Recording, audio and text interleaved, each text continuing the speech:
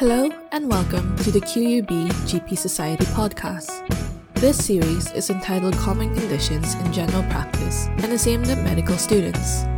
We will be discussing some of the most common conditions that you see in primary care setting in terms of their pathology, presentation, diagnosis, and management. Don't forget to subscribe to our podcast so you can see all of our latest episodes, and also check out our society and social media so you can keep up to date with news and events. But now, on to today's episode.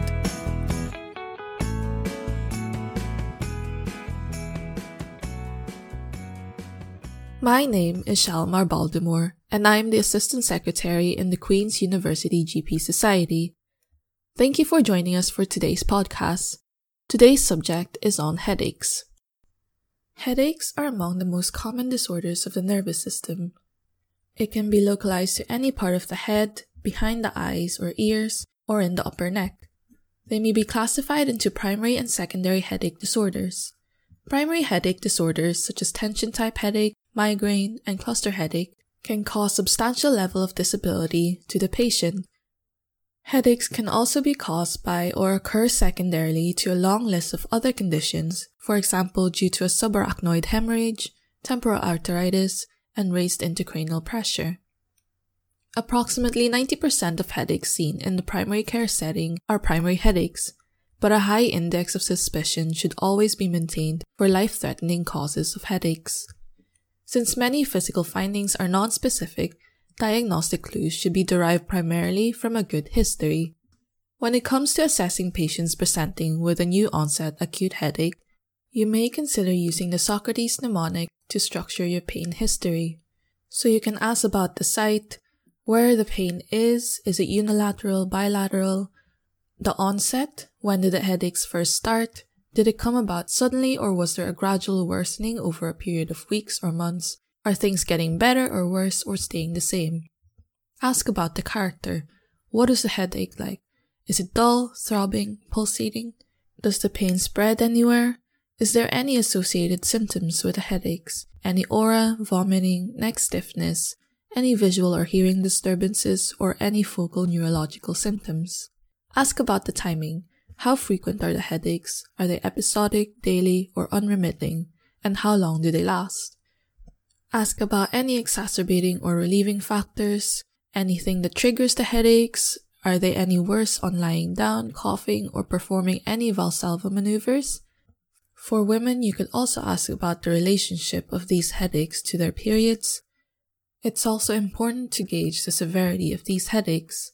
You may also want to ask about the family history of any similar headache, ask about any recent medication intake, as well as all prescribed or over-the-counter medication they've taken to relieve these headaches. For any history, it is also important to get a sense of how much their day-to-day activities are limited or prevented, and whether they have any ideas or concerns about recurrent attacks or their cause.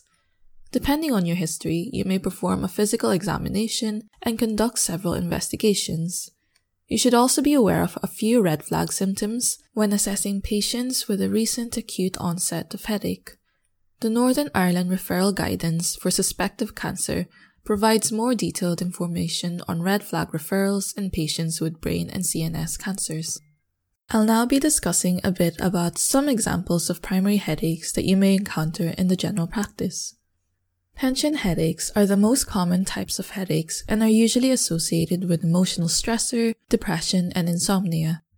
Pain is usually mild to moderate. These can be episodic, lasting a few hours to several days, or chronic, which is often unremitting. Patients may report feeling a bilateral, tight band sensation across the forehead, which is steady and non-pulsatile. They are not aggravated by physical activity, although there may also be some pericranial tenderness and sensitivity to light or noise, but examination is otherwise normal. This can be managed by avoiding stressors. You can also consider taking aspirin, paracetamol, or an NSAID for acute treatment of tension-type headaches. After tension-type headaches, migraines are the second most prevalent neurological disorder, which presents early to midlife. Migraines are characterized as a unilateral, pulsating or throbbing headache, which is aggravated with movement. Headaches are associated with a post-stroke period where the patients experience extreme fatigue or mood swings and sleep disturbances. It can also occur with or without an aura. Usually, headaches are triggered by stress, sleep deprivation, loud noise or bright lights, and certain foods such as red wine and food containing tyramine, for example cheese and chocolate. Some women experience menstrual migraines, which is most likely to occur in the 2 days leading up to a period and the first 3 days of a period.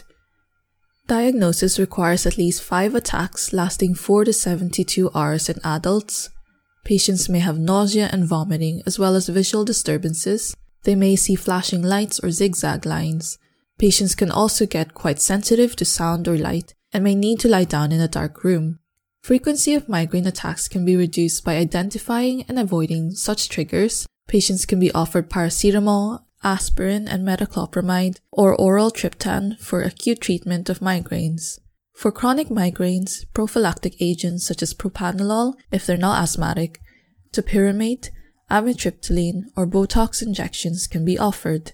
80% of patients have their first attack before the age of 30, therefore an onset of migraines after the age of 50 should arouse suspicion of secondary headache disorders. On the other hand, cluster headaches are relatively uncommon and they affect more males than females.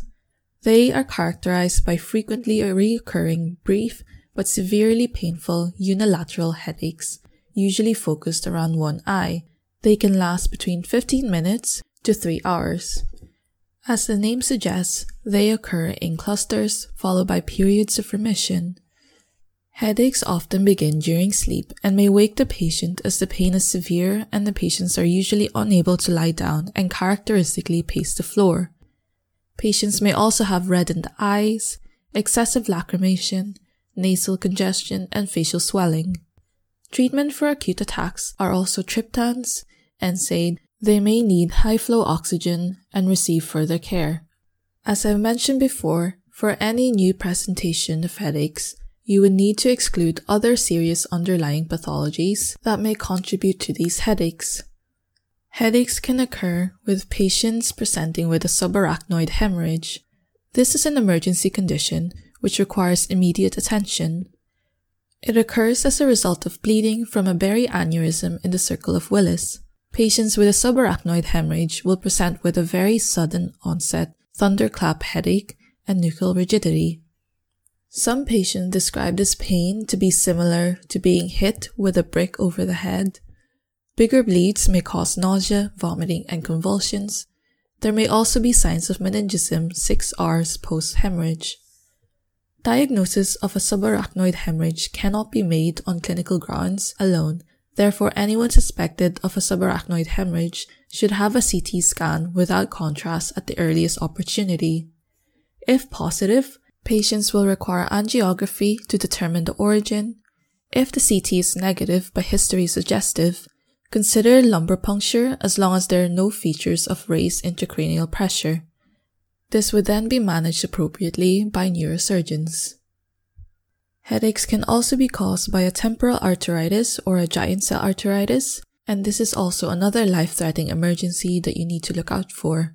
This is a systemic immune-mediated vasculitis affecting medium and large-sized arteries in the patients over 50 years old.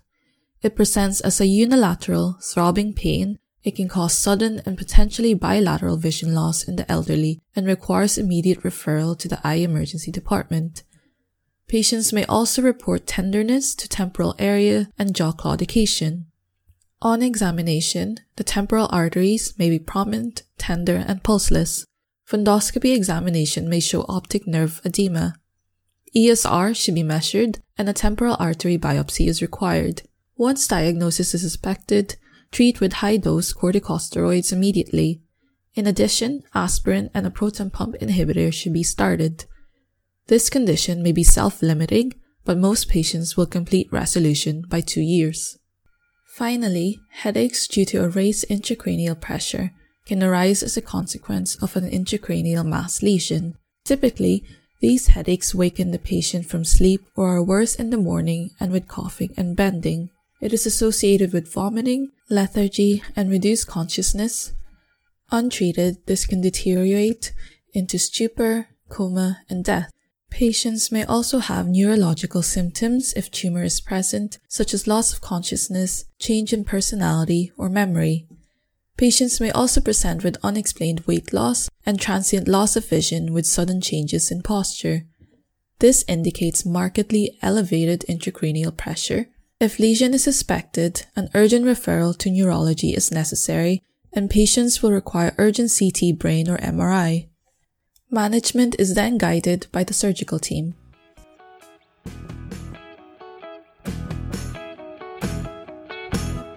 We hope you enjoyed today's podcast. Don't forget to subscribe so you don't miss out on any future episodes. If you have any ideas, suggestions, or feedback, don't be afraid to get in touch with us via email at gp-soc@qub.ac.uk. Our Facebook or Twitter and Instagram accounts are regularly updated with all the essential information from our society. As always, thank you for listening and goodbye.